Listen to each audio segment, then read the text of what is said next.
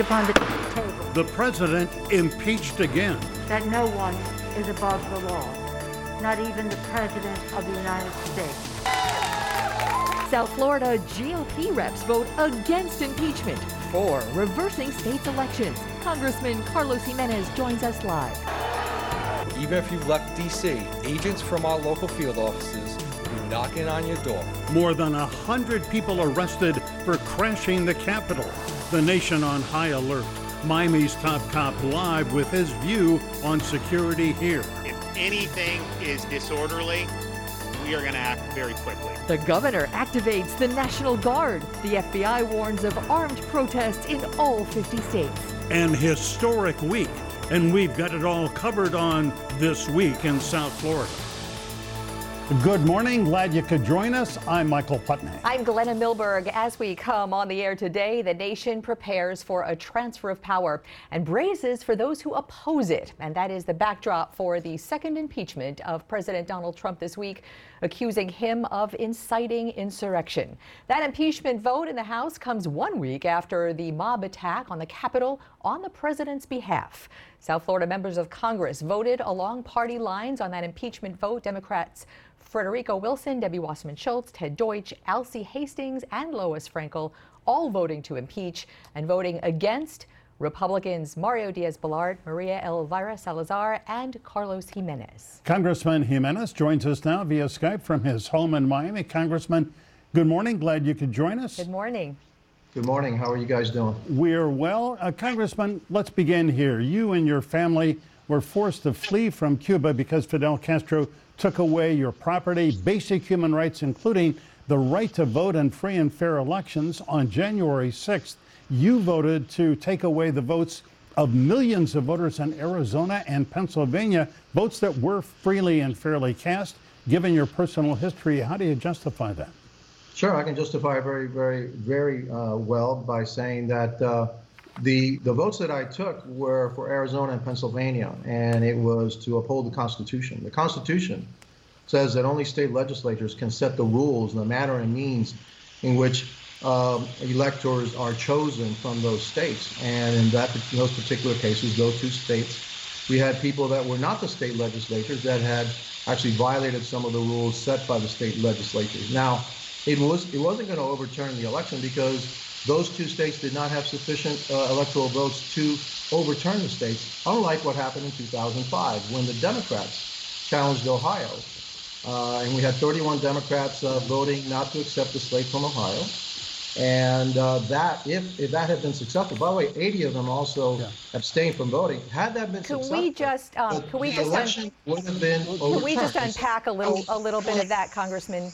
We have a short amount of time. It's so difficult on Skype, and I apologize having a back and forth conversation. But we're trying our best.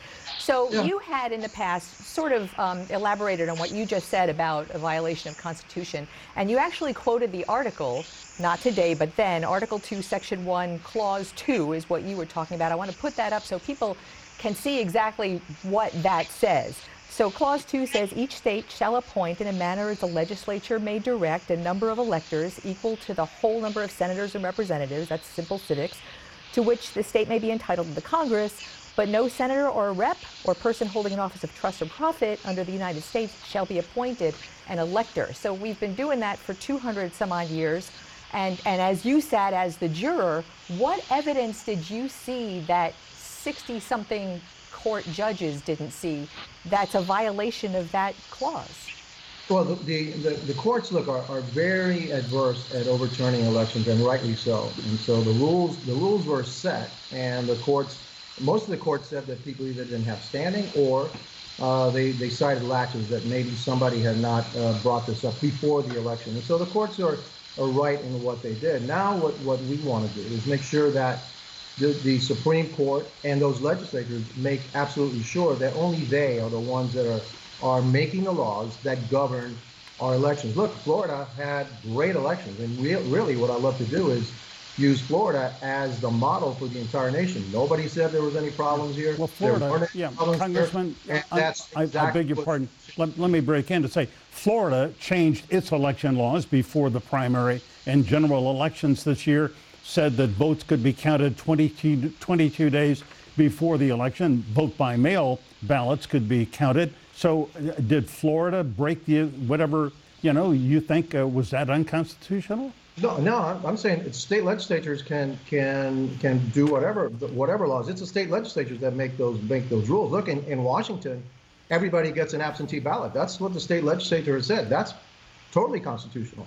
But when an individual says, hey, I'm going to change this rule here, and when a court says, hey, I'm going to change that rule there, that I believe is unconstitutional. Although Governor DeSantis actually did extend unilaterally registration hours for a day after a little bit of a system meltdown. Because there was a shutdown in the registration software, so people couldn't register, and that was right. Okay, but to unilaterally say, hey, you don't have to verify signatures. Hey, we're going to extend registration into the election, as some people did in Arizona and Pennsylvania.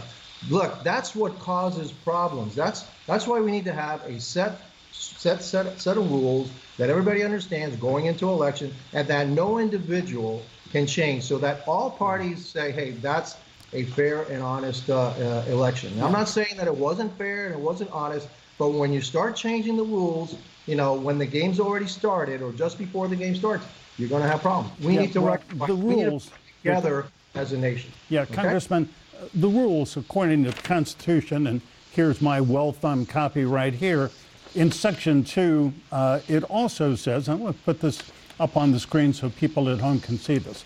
The President of the Senate shall, in the presence of the Senate, House of Representatives, open all the certificates, and the votes shall then be counted. The person having the greatest number of votes shall be the president. So the idea of Senator Cruz, Senator Hawley, and which you were supporting of appointing an audit committee, your function, the function of Congress with the electors, is ministerial. It's administrative. No, it's not. Absolutely not. That's absolutely false. And because I'll tell you why it's absolutely false. If it were ministerial, then why do we have these processes in place? And that's the one thing that I was listening to the debate, and people were saying was ministerial. Well, then why do you have these processes that puts us in the middle of this? Look, let me give you a quote, okay, from 2005. It says, today we are witnessing democracy at work. This isn't, as some of our Republican colleagues have referred to, sadly, as frivolous. This debate is fundamental to our democracy. The representatives of the American people in this House are standing up for three fundamental American beliefs. The right to vote is sacred, that a representative has a duty to represent his or her constituents, and that the rule of law is the hallmark of our nation.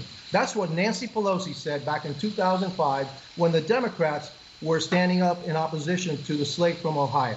And I agree with her, all right? And so, yes, we need to stand up for the Constitution. We need to stop bickering, follow the rules, and everybody will say, that's right, that's the way to do it, and then we can move on as a country. Yeah, Congressman, the fact is, however, you took this vote against accepting the electors hours after the U.S. Capitol was assaulted by a mob, and other members of Congress, respected members, Senator Marco Rubio, said, yeah, I know, this was a moment when people were going to make a symbolic vote, which they knew they were going to lose. This isn't the time to be sending a message to doing symbolic votes. Let's accept the electors. Was Senator Rubio wrong? Yeah, he was, because you have to protect the Constitution. And one thing is that mob, I can completely condemn that mob. Every one of them should be identified. Every one of them should be brought to justice, go to jail for the term that they deserve. I have absolutely zero tolerance for that kind of behavior on any front. Any kind of violence, on any kind of demonstration should be condemned on all fronts. But because of that, I still have to protect the Constitution. And that's why I voted the way I did, because I felt in my mind we have to protect the Constitution.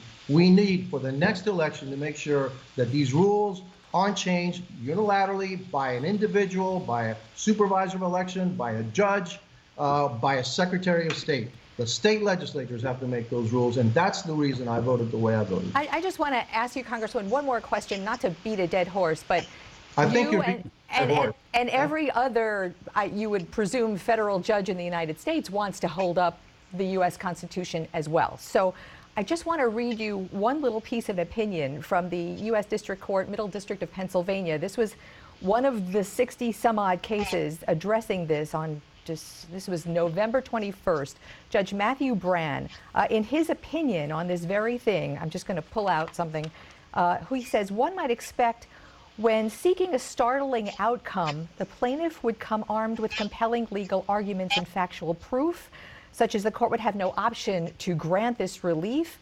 This has not happened. He called it strained legal arguments without merit and speculative accusations, unsupported by evidence. And so this judge, who wants to uphold the Constitution just like you do, what do you make of that disparity in what he sees and what you see? Oh, because I think they were talking about massive voter fraud and all those things that some folks were alleging. That I agree with that judge. What I'm saying is no. The question is that the rules should not have been changed. I'm not questioning the outcome of the election. And by the way, like I said before, even if those two states had been overturned, soon to be President Biden will be President Biden because there were not sufficient electoral college votes to overturn the election, unlike 2005. And so, we have to be consistent here in our application of our criticism and all that. I didn't hear a peep from anybody when the Democrats were objecting to Ohio back in 2005, which would have overturned the election. And as you can see, Nancy Pelosi was more than happy to bring that debate and actually spoke in favor. Well, again, 31 of her colleagues voted in favor of that, of overturning. The issue here, Congressman, excuse me, the issue here is not what happened in 2005. We're aware there was this history. The question really is what happened on the morning of January 6th of this year, when on the ellipse, President Trump said to this large crowd that they should march on the Capitol, that they should fight like hell, they should be strong and take back their government because the election was stolen and they had to show the members of Congress and change the election. Was that an insurrection, an incitement to insurrection? He also said to go to the Capitol and do so in a peaceful manner and respectfully. He said that too. You failed to say that, okay?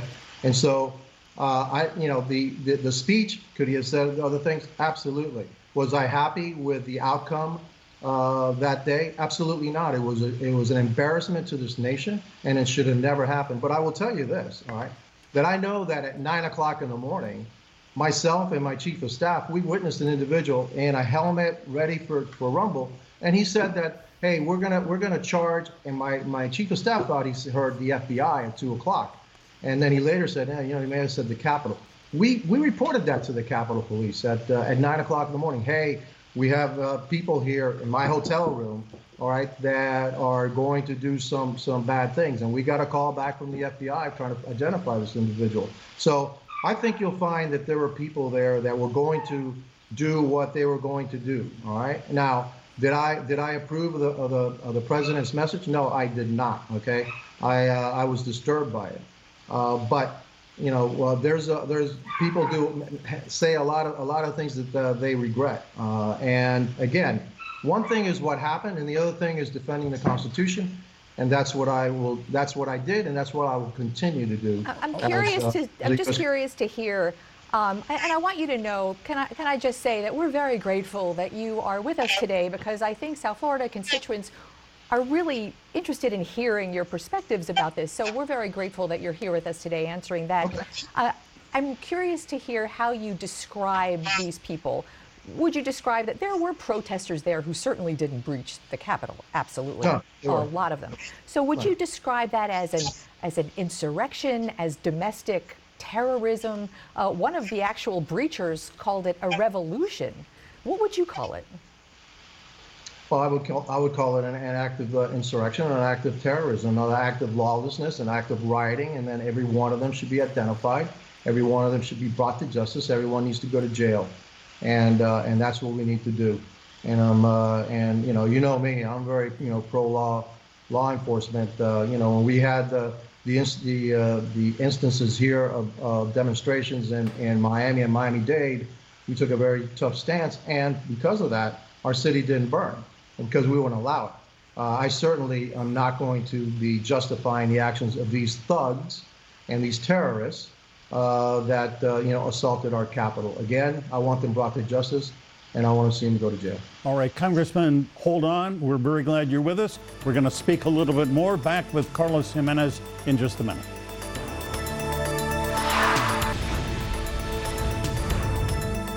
We are back with South Florida Congressman Carlos Jimenez talking about insurrection at the Capitol, talking about what's to come this week.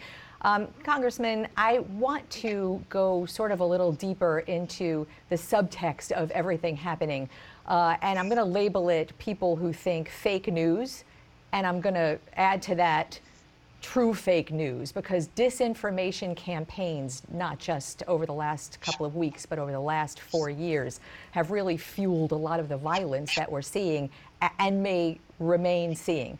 Some of that, a large portion of it right here in our own community on Spanish language radio and in print and in sort of not mainstream media. I know you know all about that. That is part of your community. And I want to hear from you. What do you think Congress can do about it, should do about it, and your take on all that? I think that this all lies with the media on both sides, to be honest with you, because there's disinformation coming from both sides here. I mean, for 3 years, we were fed this whole thing about Russian collusion. Turned out to be a total baloney, all right?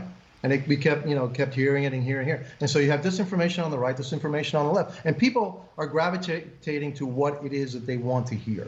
Well, right? Congressman, I'm talking more about mainstream media has become the enemy to Trump supporters. We don't subscribe to that. Local news, do you consider us to be fake news here at Local 10?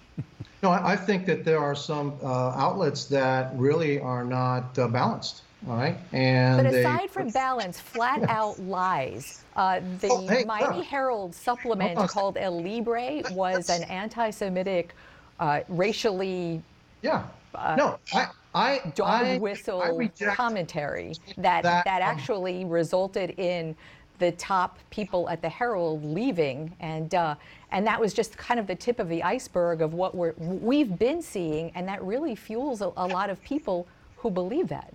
But don't you know that you also, that for 4 years you were fueling this whole thing about a Russian collusion? It turned out to be a total fake. That's factually incorrect. What people are trying to find is, and are seeing is that there's somehow news organizations are aligning themselves right or left, and only give you half the story or half the story. So and what is Congress's role in that? We need to get back to journalism, where you are skeptical of everything, just like you're skeptical of me today, okay? We absolutely do that 100% of the time. But the question is, nationwide, this is an issue. It sounds like we agree that this is an issue. What is Congress's role in that, so that people get good information? Well, listen, I'm very hesitant to put laws and rules that say, hey, we're going to be the truth police. That's the last thing I want to do. I want people to have access to information, unfettered, uncensored. What Twitter is doing, what Facebook is doing, is what they determine is correct or a lie, or we're going to fact check this and fact check that. No, that's not the American way, and we're losing our freedom of speech. Was this election stolen, Congressman? Was this election stolen in your vision? No, it wasn't stolen. I didn't say it was stolen. Okay, I didn't say that at all. Good to hear. Okay. Thank you. No, I didn't say that at all. I said that we need to make sure that elections in the future follow the Constitution, because then we can put all these arguments, to the side, and we say, and we all agree, yep, fair election. That's the way it is. That's what I'm used to here in this country, And so, but as Americans, the last thing I want to do is to try to be again, like I said, the truth police. That is extremely dangerous. Because what is the truth? You need to. I think we need to give us Americans a little bit more credit that we have a little bit more up here than people think we do. That we can make up our own minds what we think is right and what we think is wrong, and have the right to listen to this person and that person and make up our own minds. Okay, that's the way it should be, and that's what I'm going to be fighting for. Congressman, In your many years in public service, you were well known as a moderate. When you ran for office, for a partisan office, you promised in your campaign and said on election night you would be a congressman who would reach across the aisle, who would be moderate. Your first two consequential votes were with the far right and affirmed Donald Trump and false lies that he had the election stolen. Excuse me.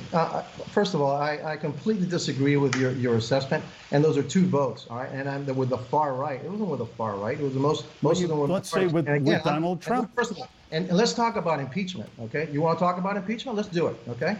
Let's talk about impeachment, all right? So where in the world, Nancy Pelosi said that she had to have impeachment because we had to get rid of this president and we had to remove him from office right away. That was a flat-out lie.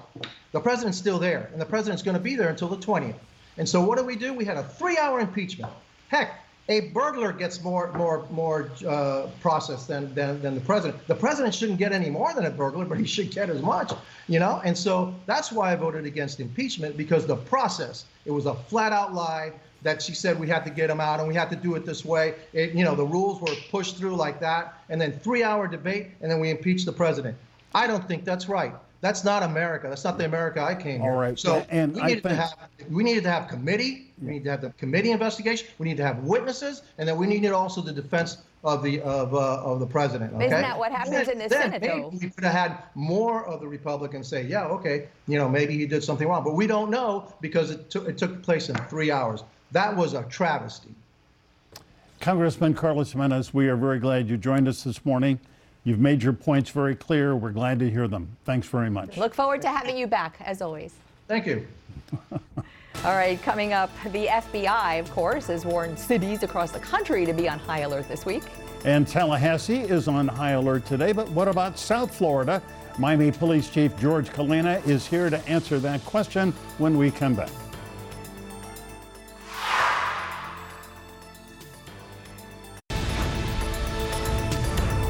Since the violence at the Capitol and in these days leading up to the inauguration, law enforcement agencies around the country are on high alert. This week, the FBI warned all states of the possibility that armed protests are planned. Chief George Kalina of the Miami Police Department was on that call Wednesday with the FBI director and the Homeland Security chief. Good morning, Chief. Chief Kalina, good morning. Great to see you. So tell us about the call that you had, the FBI director, I guess, Homeland Security, other high folks were on that call. You're one of those high folks. What was the message here? What's the message for South Florida about security? So the message was fairly generic in that everyone needs to be at their highest level of alert. Right? This is something that is affecting us across the country, not just the Capitol and quite frankly, not just state capitals. We all need to be paying attention because we don't know who's going to lash out, who's going to act out, who's going to want to send a message. And so we all need to be vigilant and pay attention to what we see on social media. And if we see something, certainly report that to the FBI, which was the biggest message. Yeah. And what do you see? What do you see on social media in the City of Miami Police Department and across South Florida? Michael, there's a lot of chatter, and a lot of the chatter is disturbing. We have the same issues here that the FBI has. So you've heard Director A speak about aspirational versus intentional, right? What does somebody really mean when they say, I'm looking forward to seeing the Capitol burn? What does that mean? Is that someone just keyboard hyperbole, or is that someone that has the means and the willingness to carry and act out? We see the same kind of chatter here, and we too have to determine, is this someone just talking, or is this someone that can really carry something out? And that's the trick in determining what's real and what isn't. So how do you define then a passionate protester who will turn into something more violent or not? How do you determine that? Because that's what we saw. Yeah. Last Wednesday, we saw a really huge, passionate protest, and then all of a sudden, something snapped for a portion of them.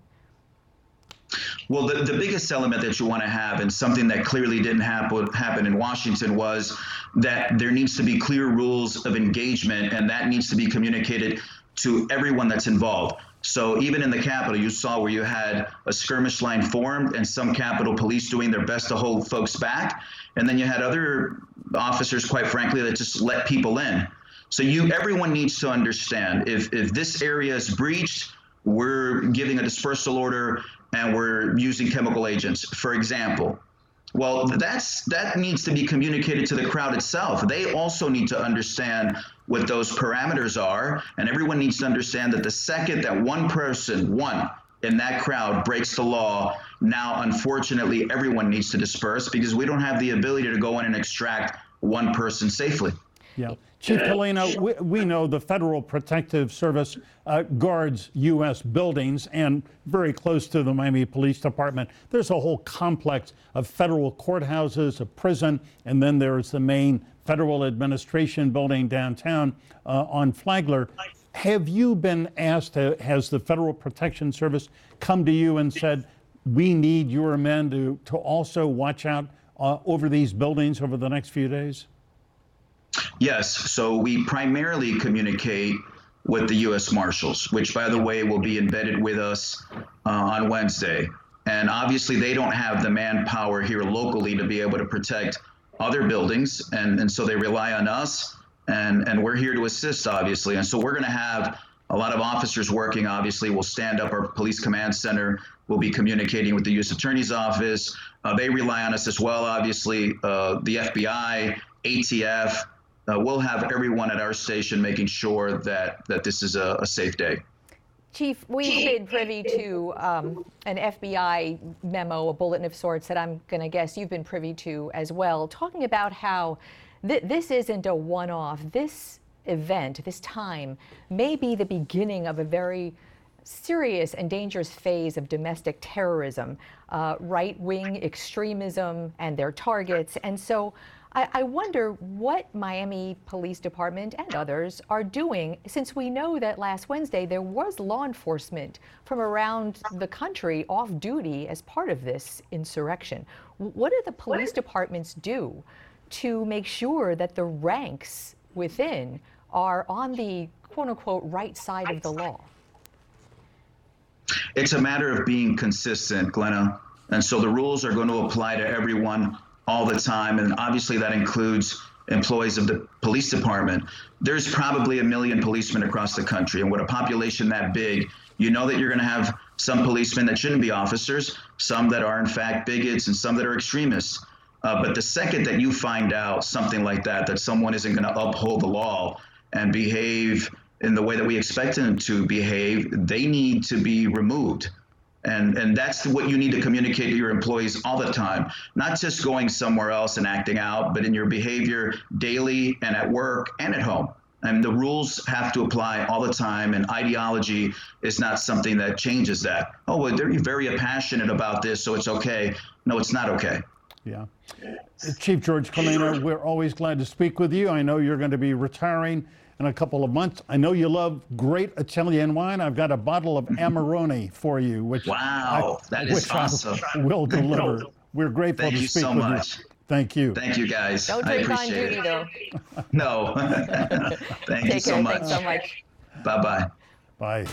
All right, up next, the future of the Florida Democratic Party. The new chair of the Florida Democratic Party, Manny Diaz, former Miami City Mayor. He joins us live after the break.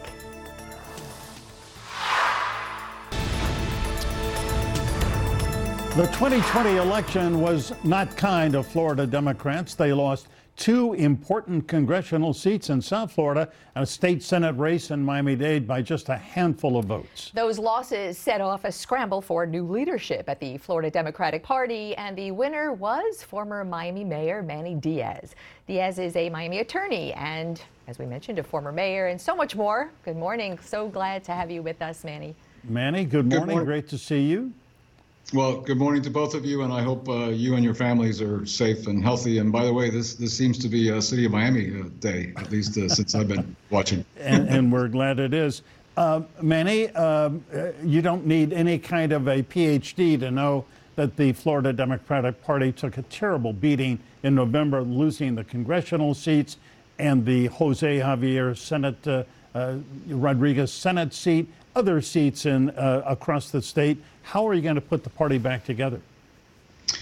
We're going to build a year-round organization. This is regrettably an organization that hasn't worked off of a systematic master plan, strategic plan throughout the year that tends to come to life a few months before the election, running around with their heads cut off. And I think you need to professionalize the operation of the party. You need to build a year-round infrastructure that is a statewide effort. I mean, not just in the principal counties, but also in many of our smaller red and rural counties, where I think we can. And we saw that, by the way, in Georgia. Georgia did a phenomenal job. Yes, of course, Georgia did well in Fulton County, and Atlanta, and DeKalb, and some of the more populous counties. But they also did a phenomenal job in reaching out to local areas and bringing that vote out. So it sounds like you are rebuilding from the ground up. I know you had fired or let go most of the staff. I wanted to ask you about the very first email that went out to Florida Democrats that somebody had forwarded to me. And the subject line is introducing myself. And a lot of people know who you are, but that's what it says here, introducing myself. But it's a very short email. It asks for money, but there's nothing in the email that tells people who might donate what you might be doing differently with that money. What will you be doing differently with that money? We're going to build a statewide organization, and we're going to build it from the ground, like you pointed out. It's going to be grassroots. It's going to be from the ground up, not from the top down. And that involves everything from training and recruiting candidates and enhancing, which was not bad. Our vote by mail project last year did very well. But we need to do better on early voting. We need to do better on get out the vote. We need to start the process now of recruiting and training candidates for offices all throughout the state. It'll be a statewide effort with regional operations where people can be close to people in all parts of the state.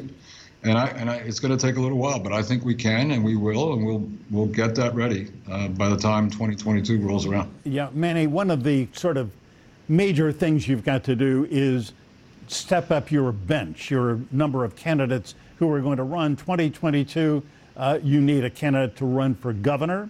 You've got to find a candidate to run against Marco Rubio for the Senate. Talk to us about who some of your upcoming stars, who's going to be running in those races. Well, I need to be careful now because I can't pick and choose any candidates, but there have been a number of names floated. I keep hearing names, but by the way, it's not just the governor's race. We also have the rest of the cabinet that will be up for election. And I've heard names like Congresswoman Murphy, Congresswoman Demings, State Attorney Arenberg, Agriculture Commissioner Nikki Fried, just to name a few that I've heard so far. In different capacities for different interests. I have no idea whether they're doing it or not, or what race they would do it in. I just want to ask you a quick question about I know the lessons learned from this last election in November in Florida, Hispanics and Latin communities, and I hate talking about that as a big demographic, but there was a really surprising shift to a Republican vote. And the word socialism that was blasted by the GOP really had an effect. Is that an issue for you, and what are you doing about that? It clearly was an issue down here. We let we let the opponent define who we were. We took it in the chin for over a year, as you both know.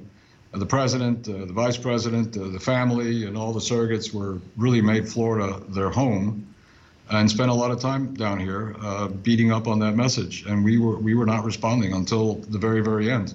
I can tell you that I was involved in cutting some TV ads down here in Spanish, TV and Spanish radio, and just in a 3-week period, we moved the needle 20 points.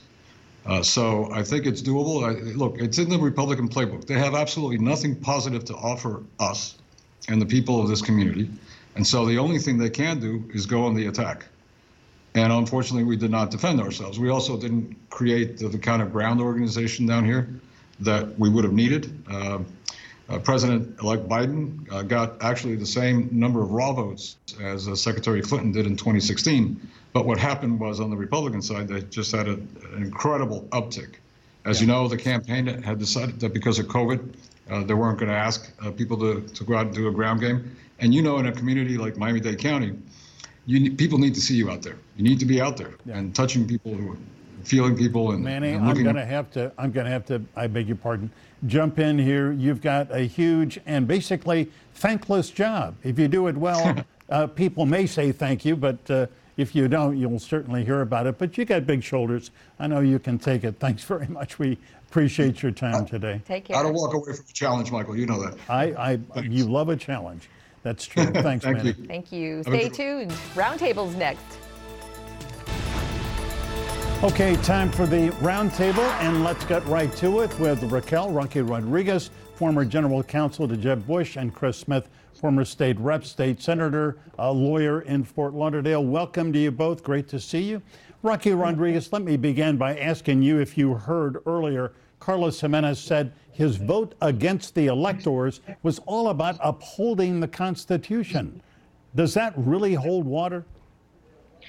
Well, I did hear him, and I agree with part of what the congressman said regarding the requirement that the legislatures regulate the manner in which the electors are appointed. But where I think I would differ with him is this was litigated at one level or another in the courts.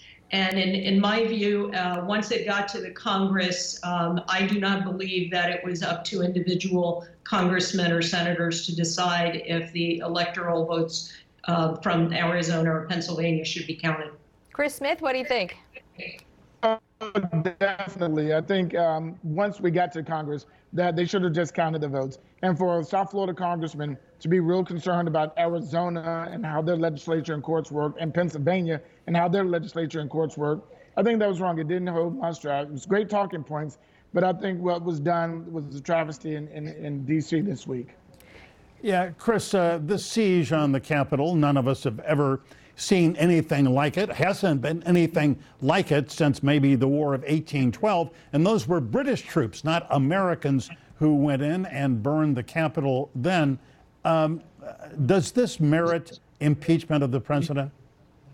Definitely. And I think even though, and I sent out a tweet this week, said, even in the last week of school, if a kid does something that merits punishment, we punish that person because they violated the law. And to have the President of the United States actively encourage people to go into our U.S. Capitol and fight law enforcement officers with the U.S. flag and with the Blue Lives Matter flag and just go through our Capitol like that in an insurrection, yeah, punishment must be done so that you prevent it from the future. Rocky, in the Constitution, impeachment talks about a sitting president. Is it even constitutional to impeach someone who is no longer serving as president? Well, he was serving when he was impeached. The question is going to be whether the Senate has jurisdiction to try him. And the very first impeachment case ever tried in America in the 1700s, the senator who was expelled from the Senate and then tried for impeachment argued successfully before the Senate that there was no jurisdiction in which to try him further on the articles. So I think it's an open constitutional question. Note that Nancy Pelosi has not yet transmitted the articles of impeachment to the Senate. It's likely that they won't be transmitted until the president's out of office, and certainly there won't be a vote on it till he's out of office. So I think that's going to be a question of debate. And what do you think that strategy is? I hate to ask to, sort of get into Nancy Pelosi's mind, but get into Nancy Pelosi's mind. What is that strategy?